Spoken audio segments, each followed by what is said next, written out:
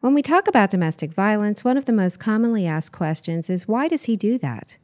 To address that question and many others, author-expert Lundy Bancroft joins the conversation.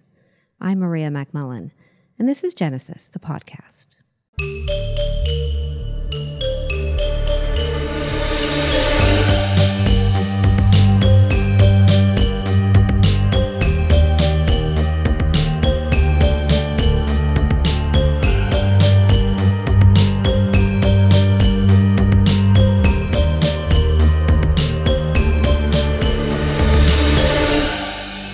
Lundy Bancroft has over 30 years' experience specializing in interventions for abusive men and their families.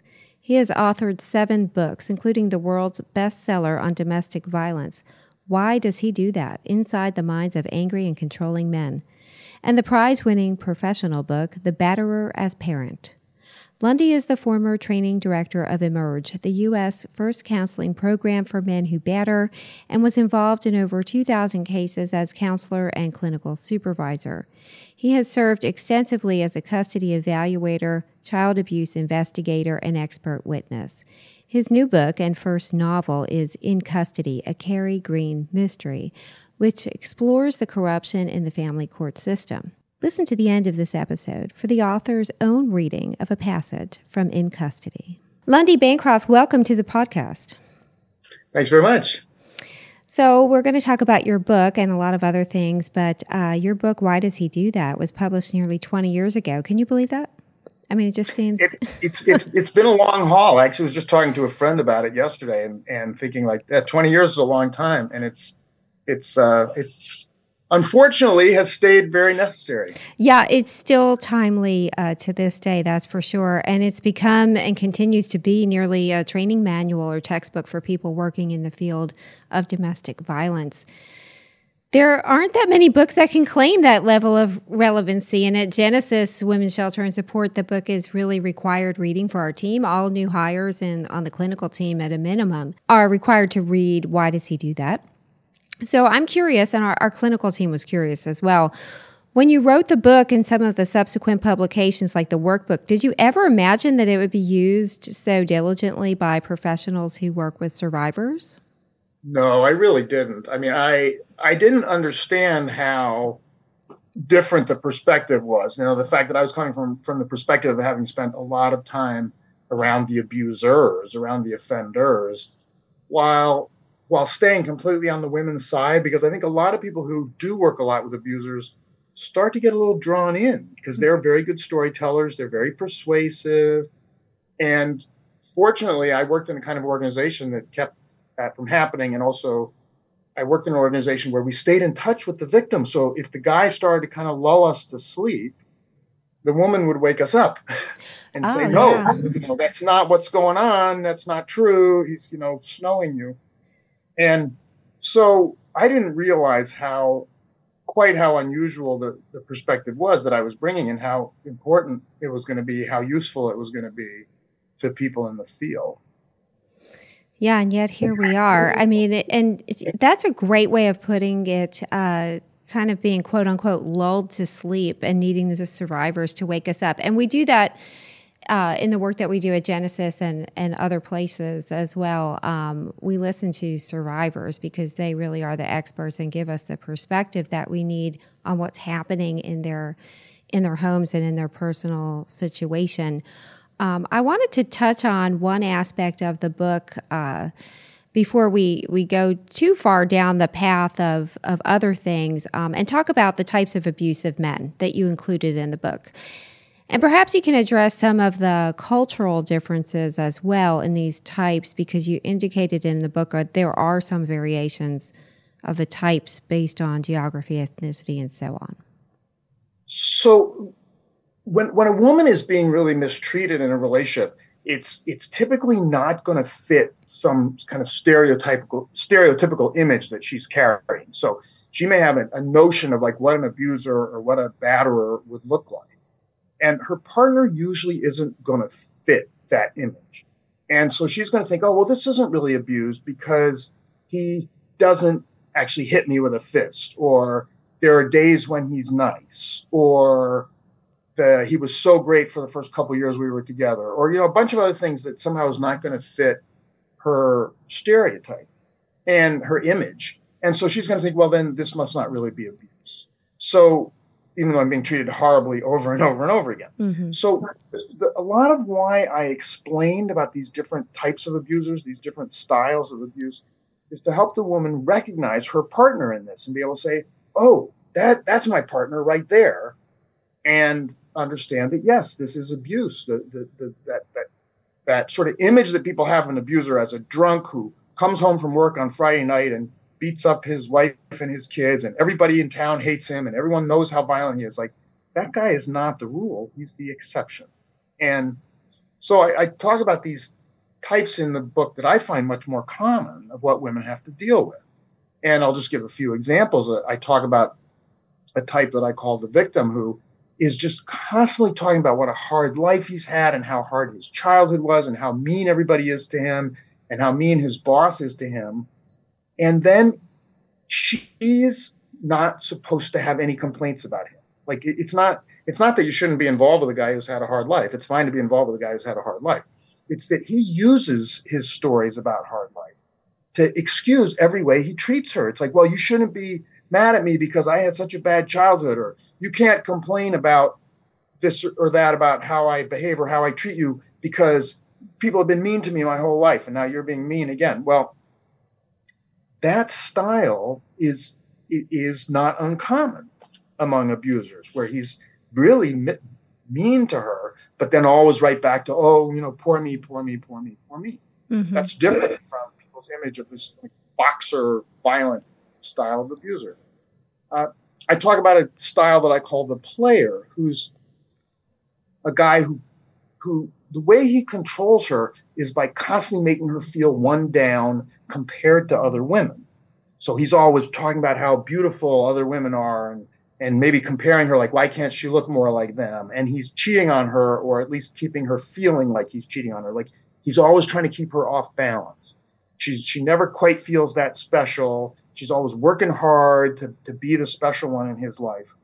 And he's completely devaluing her. He's manipulating her, and he's using his style with other women to keep her under his thumb.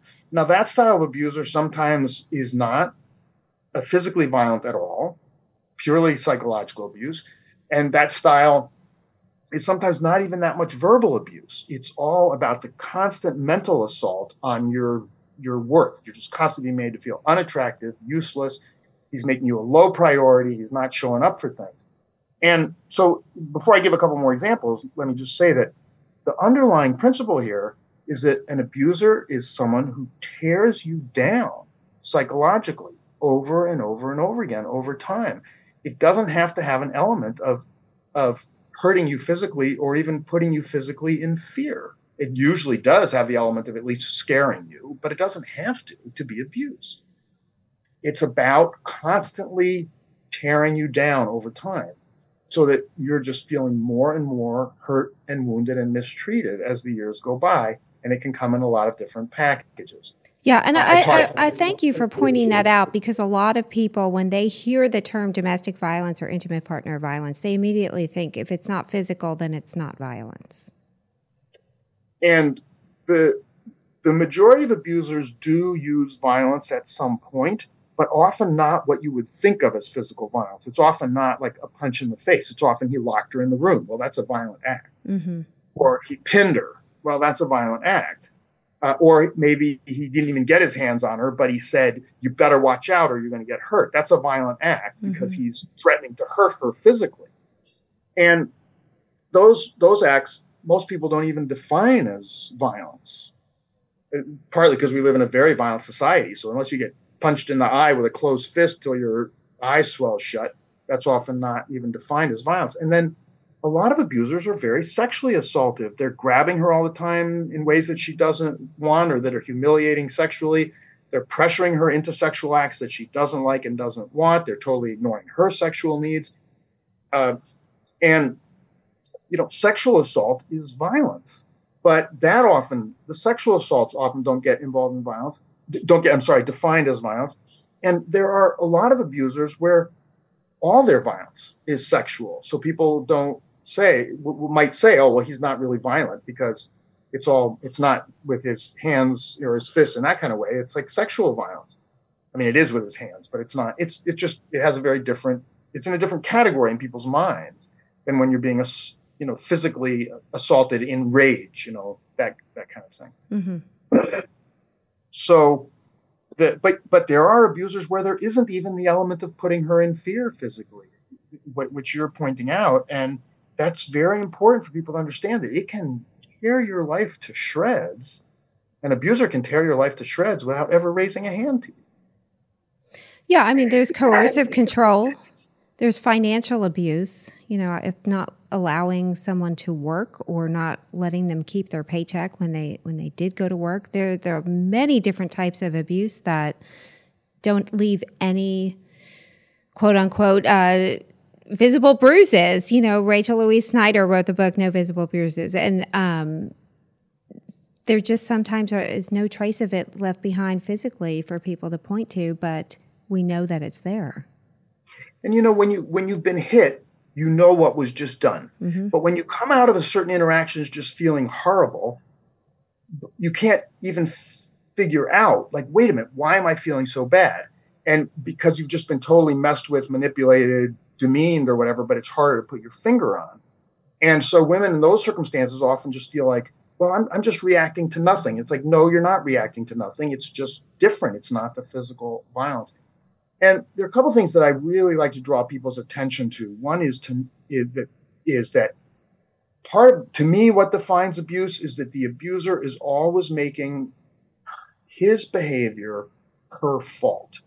So really be careful of a partner who's telling you that you're responsible for his actions. You're responsible for your actions, but you're not responsible for his actions. You don't make him do things. And as soon as a guy starts to say, you made me do that, watch out, because he's trouble.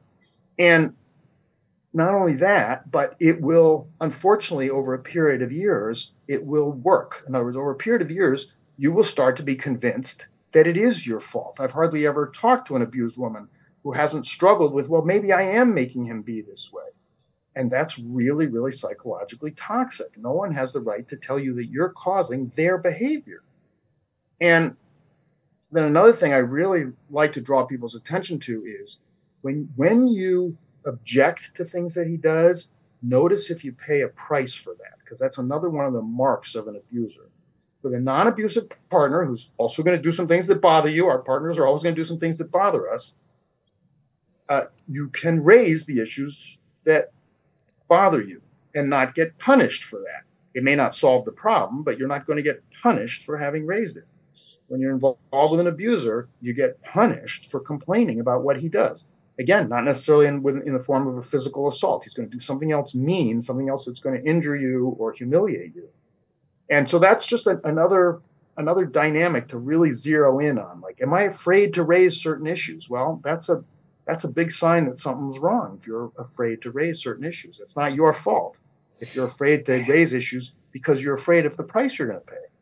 Yeah, for sure. There are certain red flags that definitely stand out. And I'm really glad you called out some of these things because we spend a lot of time on this podcast and on the podcast on crimes against women talking about or reminding people what these red flags are, because it seems, even though we talk about it almost incessantly, and your book goes into great detail about these ideas and these red flags, people still don't always get it. We're still drawn back to, well, he didn't hit her. So, or, sexual assault in marriage is not actually a sexual assault. There's no such thing as rape within marriage, which isn't true. That's actually illegal, I think, in every state now. So you also brought up kind of the survivor's response or rationalization to these types of behaviors. So let's talk about that and how survivors, specifically women, try to find the source of the behavior and then self-blame around an abusive partner's behavior. What is she thinking? What is she asking herself to try to rationalize this? So I think we're told all over the place in our society that when a man is behaving abusively towards a woman, it's because of pain that he's in. It's because he's suffering on some emotional level, and his pain is causing him to behave the way he's behaving. And actually, that's what I believed. When I came into working with abusers, I thought I was going to be dealing with the deep internal suffering that these guys had that was causing them to mistreat women the way they were, and it turned out to have nothing to do with it. I mean, it was quite a surprise for me and quite a digestion process during my first couple of years in the field of having to realize that these guys aren't any more unhappy than non-abusive men are. And even the ones who are unhappy, their unhappiness has nothing to do with why they're treating women the way they're treating them. But because that's such a widespread belief, that's how everybody talks about abusers. Abusers in books and movies are almost always portrayed as men that are just full of suffering. A specific abused woman is going to tend to feel like I've got to figure out what's bothering him. And unfortunately, people around her are typically going to say the same thing. Well, why do you think he gets so upset? And why do you think he's so insecure? And how could you help him not be so insecure? And it's all up to her to try to figure out how to solve it. Well, the reality is that the problem doesn't exist in his heart. The problem exists in his mind. And I'm not saying that all problems in human life are caused by our thinking. I think there are some problems that really come from our hearts, from emotional wounds. It's just that men's abuse of women does not. Men's abusive behavior turns out to be almost entirely based on attitude and values and have very little to do with the man's psychology. In fact, it's hard with any kind of psychological evaluation it's next to impossible, actually, with psychological evaluation to distinguish between abusive and non-abusive men, because the problem is not in their heart, the problem is in their head, and it's specifically in their attitudes. The abusive man is highly entitled towards women, and he thinks he has the right to rule in a relationship, and he thinks that a woman's entire life should be devoted to catering to his needs, and her needs, her personality, her ambitions should just go right out the window. So it doesn't matter if she makes him feel better. She may be somewhat successful in making him feel better, and he's not going to treat her any better. The more successful she is at making him feel better, the more it's like, oh, this is working for me. That's sort of the abuser's way of looking at it. Like, yeah. Oh yeah, she's working really hard to please me. That's right. What I want. Yeah. So I want to back up for a second. And you said that, this is about a person who is highly entitled toward women. How would you suppose that he got that way? Is this a result of our cultural grooming, if you will, of, this highly patriarchal culture that we live in? It's very heavily cultural. Certainly his father and his stepfather, if he had one, his uncles, his grandparents, the men in his family tree are a very important influence, but they're not the whole influence. It is a huge cultural problem. And we're not talking about a specific culture. I can say a couple things about specific cultures, but what we're talking about now is cultural in the sense of societal. Like what are the predominant values that run through a society? And I am, as many people would guess, a former boy, and I can tell you all kinds of things about the kinds of messages we got as boys. I grew up in what I would consider a fairly enlightened part of the world, and nonetheless, I was constantly, as a boy, getting messages about what females owe males, like it's like this real you owe me kind of attitude. You should be doing this for me. You should be doing this for me. You should be doing this for me. There are constantly images in books and television and movies of how men get women back if the women aren't willing to cater to them. And we have almost every day in life just interactions on the street where the message gets across from a man to a woman: you are here to do for me. Like haven't you got a smile for me today, honey? That sends a message: you are here to do for me. Mm-hmm. Fortunately, in the lives of a lot of boys, there are counter messages to those. I mean, every boy is getting the bad messages, but fortunately, a lot of boys are also getting a lot of positive messages, and fortunately, will, in many cases, be enough positive messages so that they don't get sucked in to that attitude of just treating women as sort of subhuman and being there to meet our needs. But that thinking is very widespread. So that's a very big influence on why some boys, quite a number of boys, something like 1 in 6, unfortunately, will grow up to be abusers. At least 1 in 6 will grow up to be abusers. Probably more than that, because 1 in 6 is really looking at a standard that includes at least some physical violence. And as we were saying, some abusers, there's no element of physical violence.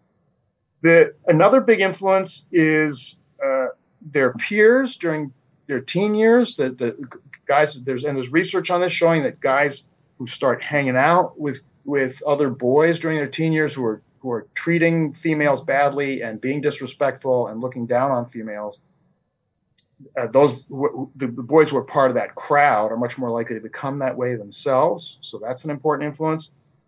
Pornography is an important influence, and not because it's sexual. And I know there are people who object to pornography because it's sexual.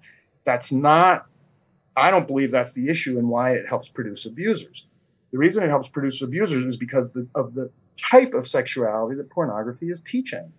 And pornography is teaching a type of sexuality where the woman's humanity doesn't matter. She's there as a thing to use. And in pornography, she's no different really from just some kind of inflatable doll. She's just an object. And then certain specific loud training that men get from their society, like some men learn from their religious training very explicitly, the woman must obey you.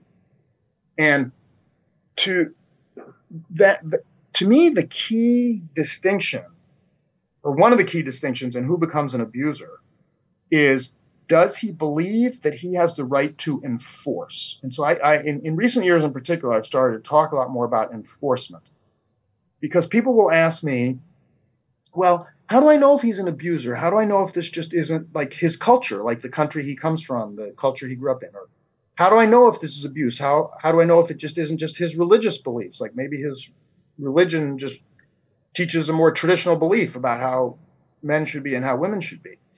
And my answer to that is that the answer is there whether there's enforcement or not? That's the answer.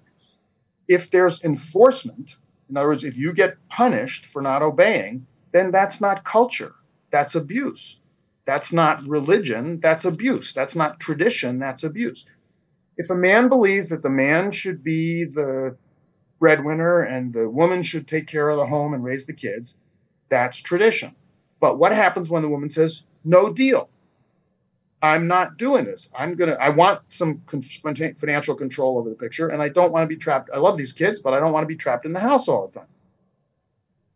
What happens to her for doing that? Does she pay a price? Does she get punished for saying she doesn't want to do that? As soon as she gets punished, that's not tradition anymore. That's abuse. So I think it's really useful to focus on the question of, does he enforce his opinions? As soon as he's enforcing his opinions, then he's an abuser. And you had asked earlier about the role of culture. And what I've observed about culture, there's 2 or 3 things I'll focus on. One is that, as far as anybody can tell, women are abused in every modernized culture. There are some cultures that have been found, and there's been some writing in the social science literature about that, where the abuse of women does not exist. But those are tribal cultures that are existing in a very different kind of social system where life is just much less hierarchical in general, not just between men and women, but there's not much of a hierarchy between rich and poor. They're just much more egalitarian, kind of equal societies. And they're like traditional tribal or clan setups. Well, there's not tons of that left in the world today. And it still does exist, but most tribes now have had to mix with modernized culture in all kinds of ways. And in modernized culture, the abuse of women is all over the place. Mm-hmm. So it doesn't make sense to think that, oh, this guy's an abuser because of his specific culture. He's an abuser because of modern culture, period. His specific culture will shape what his abuse is like. So an abuser from one country or one religion will use a different set of excuses than the abuser from another country or another religion will use. But the abuse comes out pretty much the same in what the experience is for women. And I caution people who keep thinking about, oh, those countries where women are so badly treated. If you look at the statistics, the United States is not good.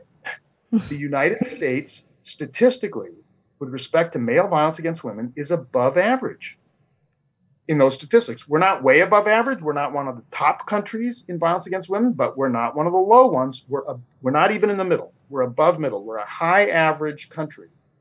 I read a bunch of international comparison studies. We're a high average country. So it doesn't make any sense to look down on those countries. It certainly doesn't make sense to send our army in thinking, oh, we're going to help the women in such and such a country, when we're not a country that treats women well, and we're not a military that treats women well. So why would it make sense to send our army in to help women in some countries? That is an excellent point.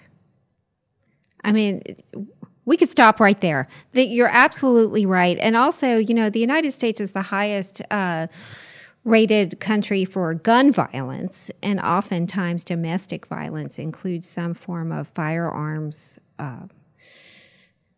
some form of violence with firearms. And so all over the map, we have a lot of problems in this country that we need to solve related to gender-based violence. Shall we talk again for a minute just about what survivors are thinking in all of these scenarios? Because you brought up to me previously some really important points. So for instance, the generational connection of perpetuating violence, because oftentimes a survivor can approach her own family with the notion that, hey, I'm being abused by the person I'm married to. And either because they really love this partner that she has, and he's done a really good job of hiding his true abusive nature from them, and so they just find it difficult to believe he's an abuser, and or generationally it's just accepted that power and control over from the husband over the wife is the way that it is. Can we talk about that a little bit? I get so distressed by women's stories of their own families either refusing to back her up or, even worse, actively siding with the abuser. Those stories are painful stories, and I'm angry at those families. That's so wrong to abandon your daughter in that kind of way. Mm-hmm. And so there are a number of things that I see go on there. One is just people having a huge investment in public image. And it's like, well, we want to be the family that looks a certain way. We want our kids married. We want grandchildren. We want our sons and daughters to be in good lines of work. It's like it's a very status conscious focus that I find really, really upsetting, because what happens then when you have this status consciousness is the woman discloses to her family, and their orientation, rather than being, oh my God, our daughter's being treated badly, we don't want our daughter to suffer, their orientation is, let's see, how can we keep this from hurting our public image? Mm-hmm. Focuses on save the relationship, don't tell anybody about this, find a way to settle him down by pleasing him even more, and she gets completely abandoned in the process. Another dynamic. Yeah, and I just want to interject there to say it's almost as this isn't about her safety and well-being. This is, how can we not look like a failure as a family? If this ends up in a divorce, or this ends up in court, or she's being abused. I mean, it makes us all look bad in a sense. And so how can we avoid that, when the reality is they should be getting her to safety and supporting her, and just trying to get this abusive person out of their family, because that's what's really bringing down the status. That's exactly right. And And public image should never come ahead of our children's well-being and our children's fundamental rights. Right. So then another dynamic is that abusers, to a considerable extent, are aware, at least unconsciously, sometimes even consciously aware, of the possibility that the woman's going to disclose at some point. And so they try to prepare ahead of time for that possibility. And so, for example, with friends and relatives, they will often, when she's not around, start preparing the ground with, by example, by telling them stories about times that the woman has just gotten so irrational for no reason, and start saying, sometimes she just flips out about things and I can't. So he's been telling them this kind of story for years, so that by the time she discloses to them, he's already planted all this stuff in their heads that he is such a good guy, he's such a calm, reasonable person, and she just flies off the handle for no reason. And so when she discloses, they're already thinking like, oh yeah, this is what he was talking about. Like, she just sees something. He's obviously not an abusive guy. He's such a nice guy. And so this is exactly what he was telling us. And now she's making him into some kind of an abuser. Like, that's how she just blows stuff up out of proportion.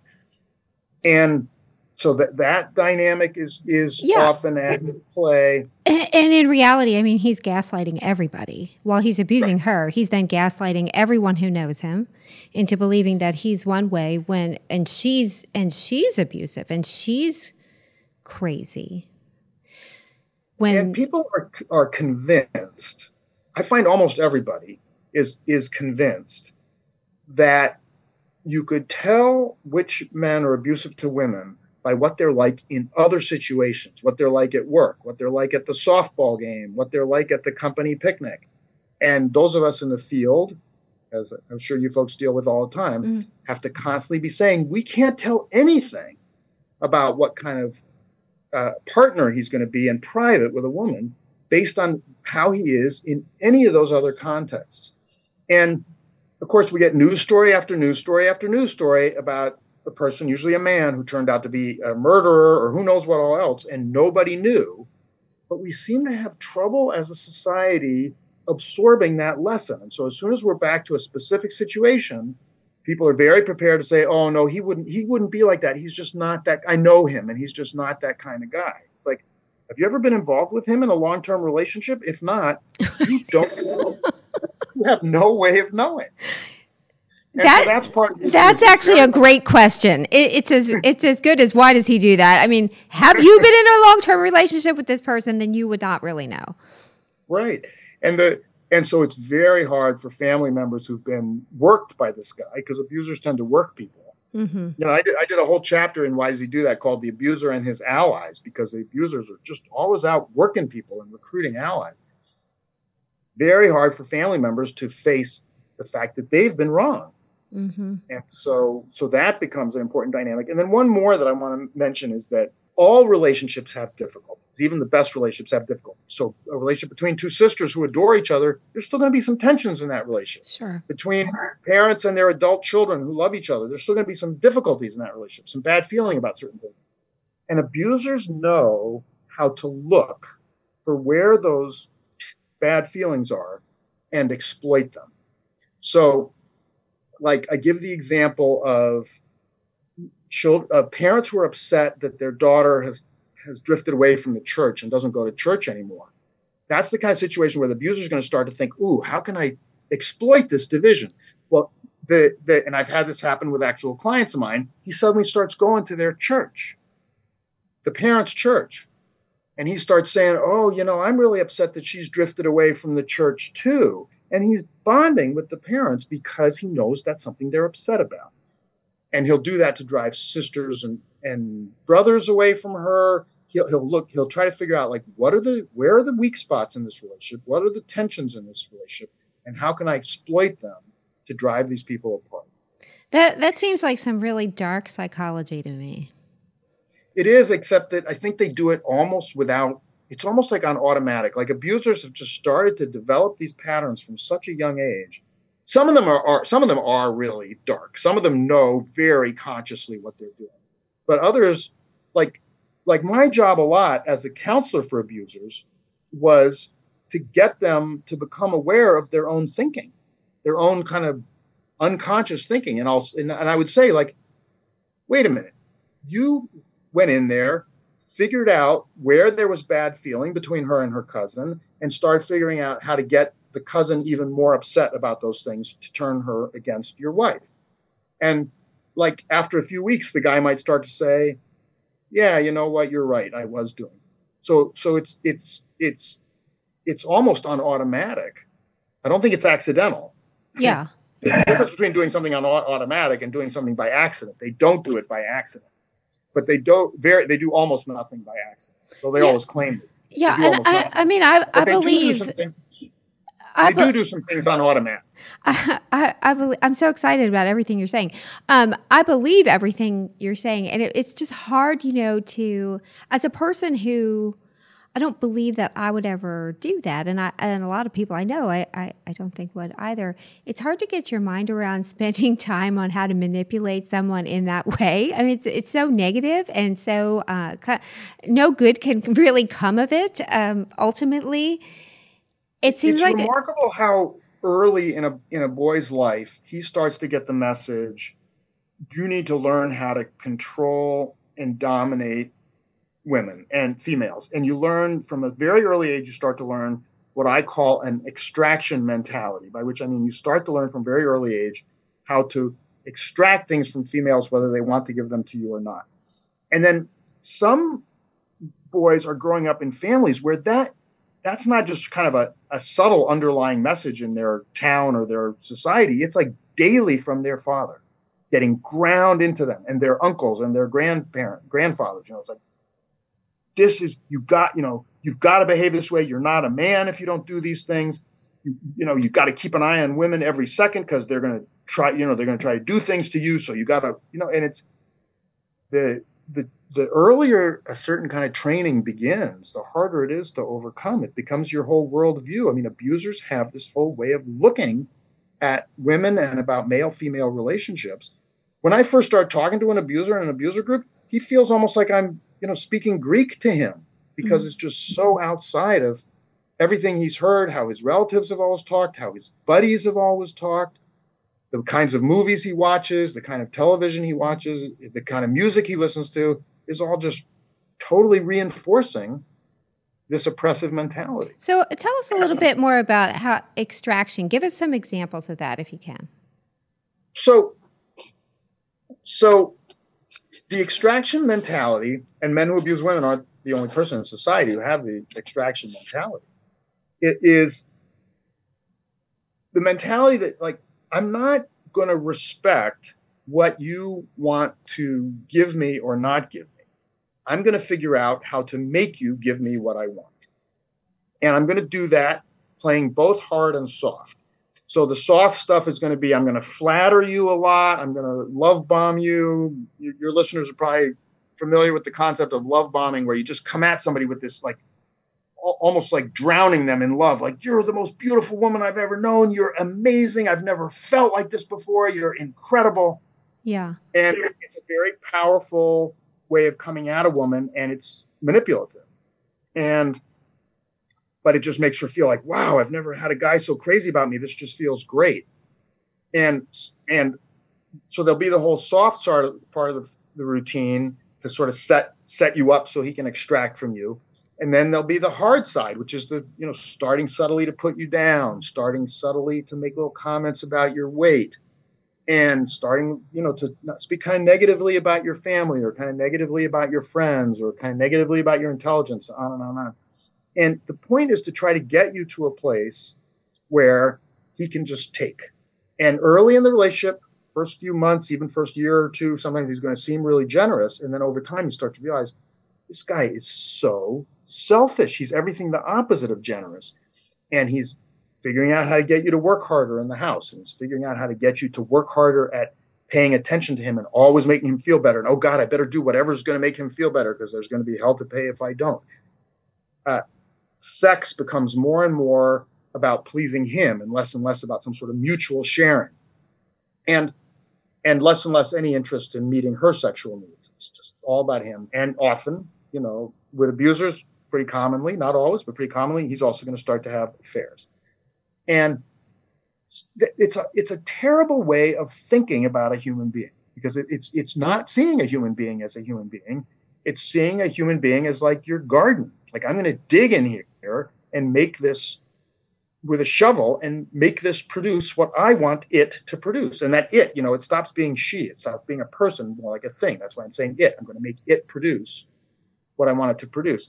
And the extraction mentality is the mentality that allows people who want to make a lot of money to go into a beautiful piece of land and destroy it and pollute it.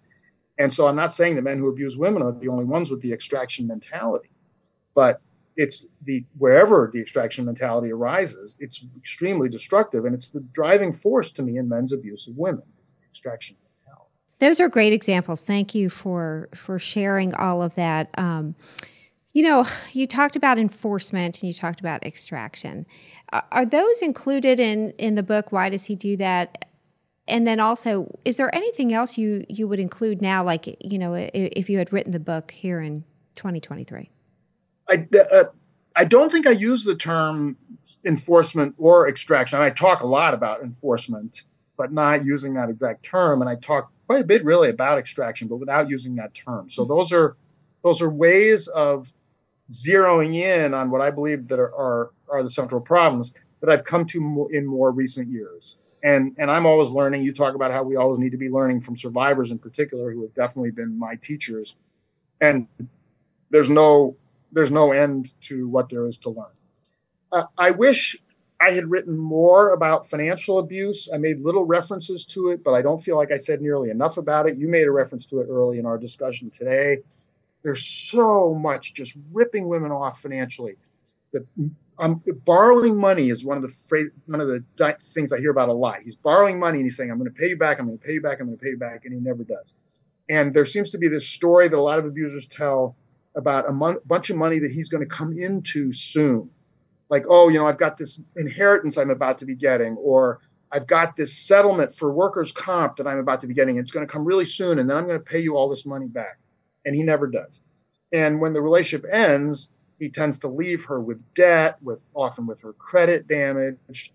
He manipulates belongings to get them under his control, whose name things are in, the car, the house. And if they're legally married in some states, you're still going to have some protection, even if you manipulate things into his name. It really depends on your particular state laws. Sometimes you don't have such great protection. But also, if you're not married, he's pretty free to manipulate things into his own name. Mm-hmm.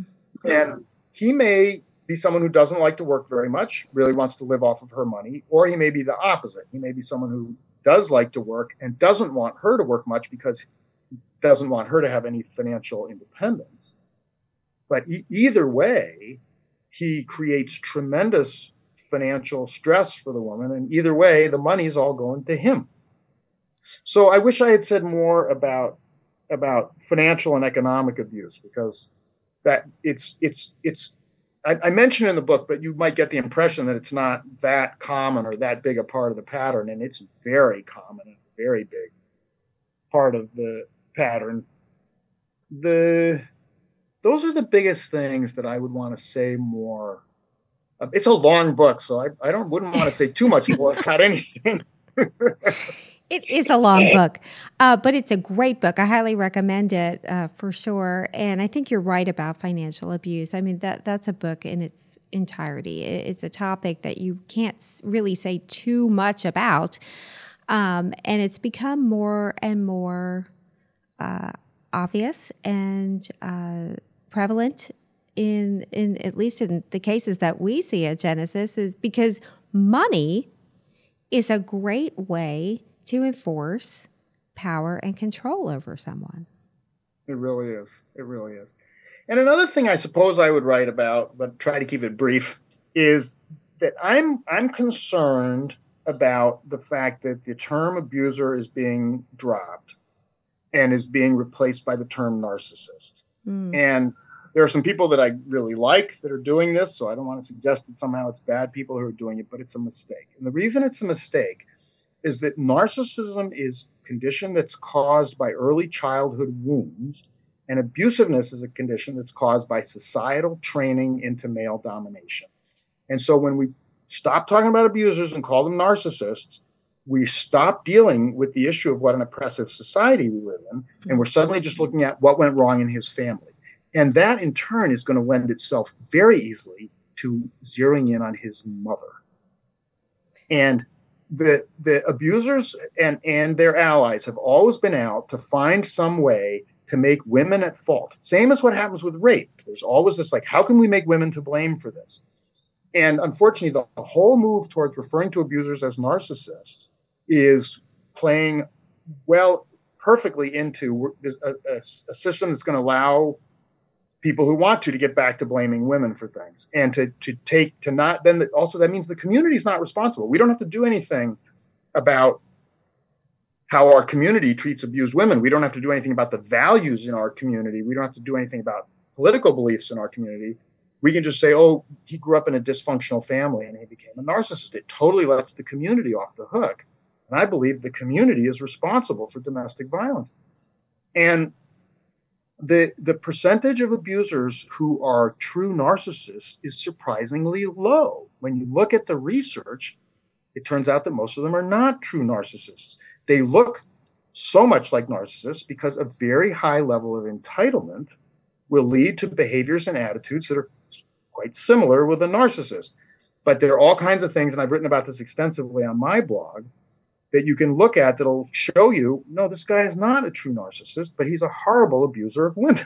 And he may be one of the worst abusers of women in the world and still not be a narcissist. And to your point, it not only lets the community off the hook, it lets the individual off the hook. It lets the abuser off the hook because he can now have this excuse. Well, you know, it was the way that I was raised. It was everything I experienced. I have narcissistic personality disorder, and thereby that is the reason I may or may not be abusive, and deal with me.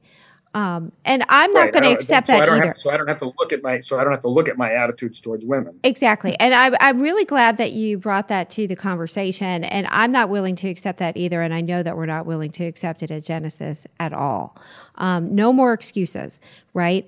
So I also wanted to ask you about something. I attended a recent presentation you gave, and you used the term modern batterer. I'm curious. I didn't get to ask this in the Q&A of that presentation, but what does that term mean to you? And is it found within the types of abusive men that you talk about? And why does he do that? It's not in the types, and why does he do that? Because I think all of those types are changing over time and taking a more modern form. The abusers are a product of society, as you and I have been saying. And that means that they are also going to be, their shape is going to change as the society changes. It doesn't mean they're going to become less abusive, but it just means the style is going to change as the society changes. So we live in a period, for example, when it's much less acceptable than it was 40 years ago for fathers to just leave the mother with all the work of raising the kids. Like, it's now very heavily a value in modern society that the father really should be contributing to the child care. So abusers are quite a bit more involved with child care than they used to be. That's not necessarily good news because they're power and control oriented, as you've mentioned, and they just do power oriented parenting. And I've written some about power parenting and what that looks like. But that gives it a different shape. He's likely to contribute more to general household work than an abuser did 30 or 40 years ago. When I first started into the field, abusers were doing nothing to help in the house. Now, again, because of societal changes, he's more likely to help some with cooking. He's more likely to help some with cleaning. Not a lot, mind you, but particularly where other people might notice, he's more likely to do it because abusers, as they always have been, are very concerned with their public image. He's not going to show up for cleaning up vomit. He's not going to show up for the third, fourth time you've had to wake up in the middle of the same night for a crying child. But take the kids to the park. Yeah, he's likely to show up for that because nowadays fathers are supposed to be involved, and he can like take the kids to the park and show what a great involved father he is. And so the modern batterer is a little more of that style. He has become, it's not a lot more contributing, but it's a little more contributing, and it looks good, and it creates confusion because people will think, oh, well, you know, a domestic abuser wouldn't be like making everybody a nice dinner, or wouldn't be like that. Right. It's like, sure he would. Not his share, but sure he would. And so he's gotten a tiny bit better in those areas, or just more manipulative. And then he's gotten worse with respect to his constant demands for attention. The modern abuser is just so demanding that she has to focus on him every second. She has to build up his ego. She has to tell him what a great guy he is. She has to give him constant reassurance. As soon as he comes in the door, she's got to drop whatever she's doing, forget her phone calls, forget her own friends, forget even the kids. She's got to instantly focus on him. That existed. I'm not saying that didn't exist, but it's just 30 or 40 years ago, but it's gotten worse. So his focus nowadays is often less on household service, and the traditional batterer was so focused on household service, and he tends to be more focused now on emotional service. But it's still just service. It's still like endless work for her, and it's still never good enough for him. There are definitely nuances, right, that kind of change with the times, but abuse is abuse is abuse. I mean, it goes on and on. A couple other things I wanted to ask you about while we have a few minutes left. I want to talk about your novel, In Custody. What is the story about, and why did you decide to compose a fictional story based on your own real-life experiences with the family court system? Abused women, I find all over the world now. It's not just in the U.S. now, because this problem has spread all over the world. Are finding a very different response from the custody courts than they were expecting. They assumed that the custody courts, once they knew that he had abused her, would not want him to be around the children too much, and would want to make sure to support her as a mom. And for over 20 years now, that has not been the case. For over 20 years now, the family law systems in the U.S. and Canada, and now spreading all over the world, have become very favorable to abusers. That's not what they would say. They would say, we're just trying to keep fathers involved, but they are refusing to take the domestic violence history seriously, and they're keeping a horribly abusive father just as involved as you would keep a non-abusive father. They're giving him essentially the same parenting schedule. They're allowing him to do tremendous post-separation damage, particularly to mother-child relationships, because that's what these guys most do post-separation, is try to destroy kids' relationship with their moms. So people have wanted me for a long time to write a book about what are abusers like post-separation, and how and why is the family law system so completely abandoning children to their abusive fathers. The family law system, I believe, has become the number one enabler in the country of children's exposure to domestic violence and children's exposure directly to sexual abuse. Mm-hmm. And I just felt like if I wrote that book, nobody was going to read it except for people who already got it. And I thought, if I write like an entertaining mystery and suspense novel with some romance and some humor, that maybe it would get to a lot more people. And so that's why I wrote In Custody. It's a novel about a mom and children who disappear in the midst of a custody battle. It's really not clear why they've disappeared. In fact, it's quite confusing to investigators because there's quite strong evidence showing that they left of their own accord, that they chose to flee, and quite strong evidence that they were kidnapped. And so the police are in a tough position because there's quite strong evidence pointing in these two opposite seeming directions. And it's hard to tell. The father is furious. He's saying that the family court, that he's been saying for a long time that they were going to flee, that he knows they fled. He insists that they left of their own accord. He doesn't believe anyone who's saying that they may have been kidnapped. And he's turning out to be someone who's been playing the family court as a weapon against her for a long time. So that's as much as I can say without blowing the rest of what happens in the novel. But I'm still hoping that it'll catch on in a way where we can hand it to people who don't know anything about domestic abuse, who don't know anything about the family law system or how child custody has been twisted by abusers to all around completely backwards. And the family courts are now just completely twisted around 180 degrees backwards. And you learn a lot from this book about what's gone wrong in the family law system and why it has.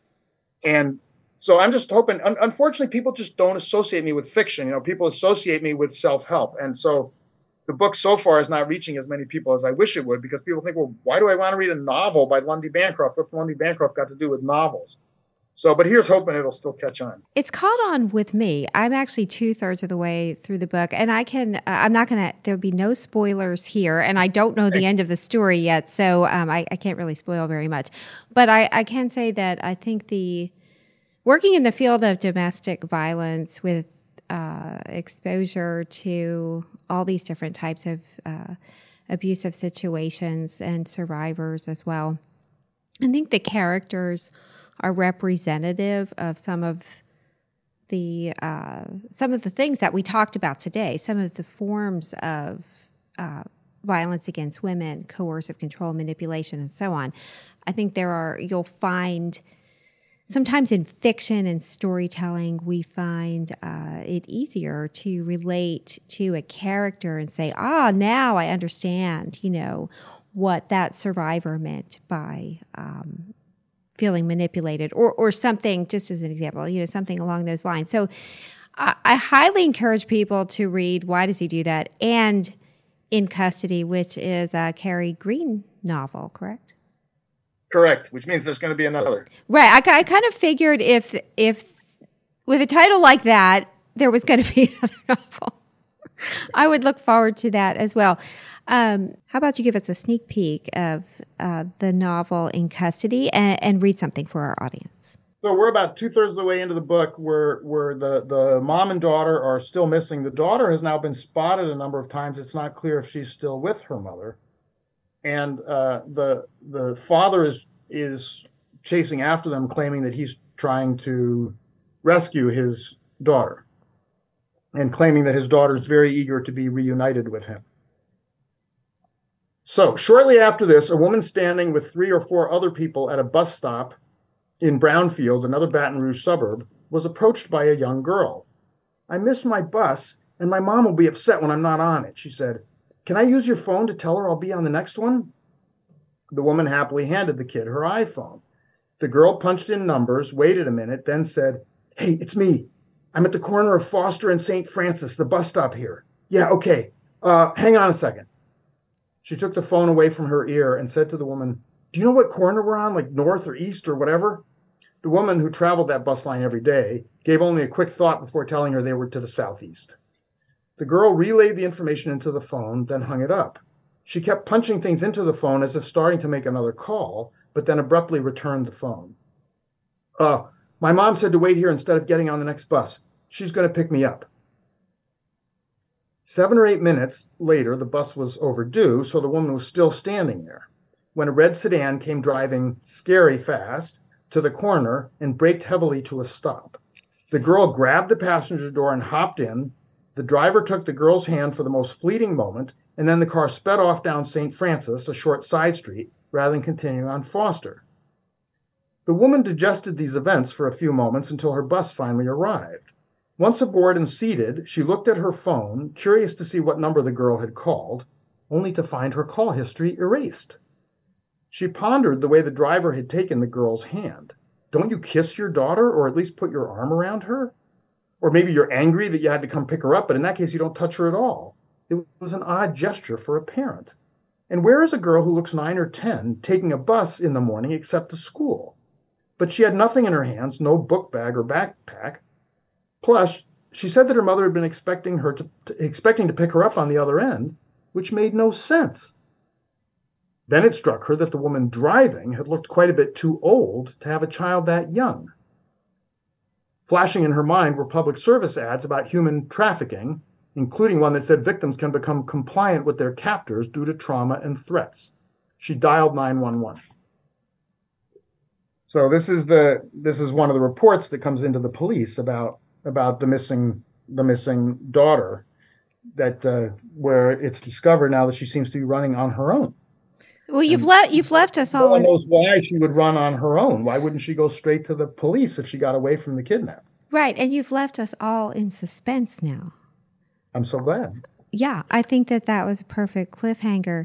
Where can we find your books, and what is your website? My website is lundybancroft.com, and you can get the book indirectly through that, but ultimately you're going to Amazon to get it, and you just look up In Custody and Lundy Bancroft, and you'll see it. And it's in paperback and in Kindle. It is. Did you record an audiobook for that? I have not yet made an audiobook. One of these days. One of these days, because I think you know the voice for that book. It sounded really, really good. Thank you. Lundy Bancroft, thank you so much for talking with me. Everyone at Genesis is very excited that we have this opportunity, and I look forward to speaking to you again sometime. Good luck to you, and good luck to your audience. Thank you. Attention Spanish-speaking listeners. Listen to the end of this podcast for information on how to reach a Spanish-speaking representative of Genesis. Atención hispanohablantes, escucha este podcast hasta el final para recibir información de cómo comunicarse con el personal de Génesis en español. If you or someone you know is in an abusive relationship, you can get help or give help at genesisshelter.org or by calling or texting our 24/7 crisis hotline team at 214-946-HELP, 214-946-4357.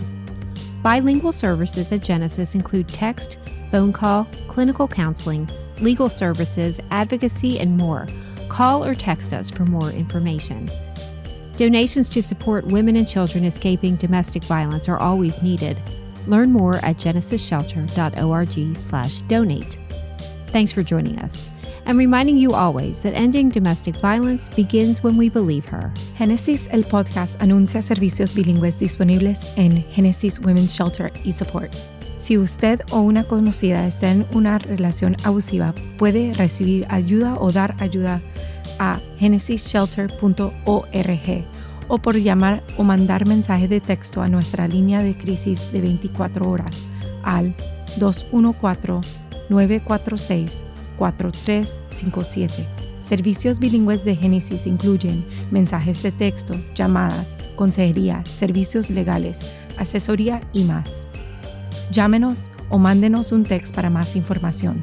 Siempre se necesitan donaciones para apoyar a las mujeres o a los niños escapando de la violencia doméstica.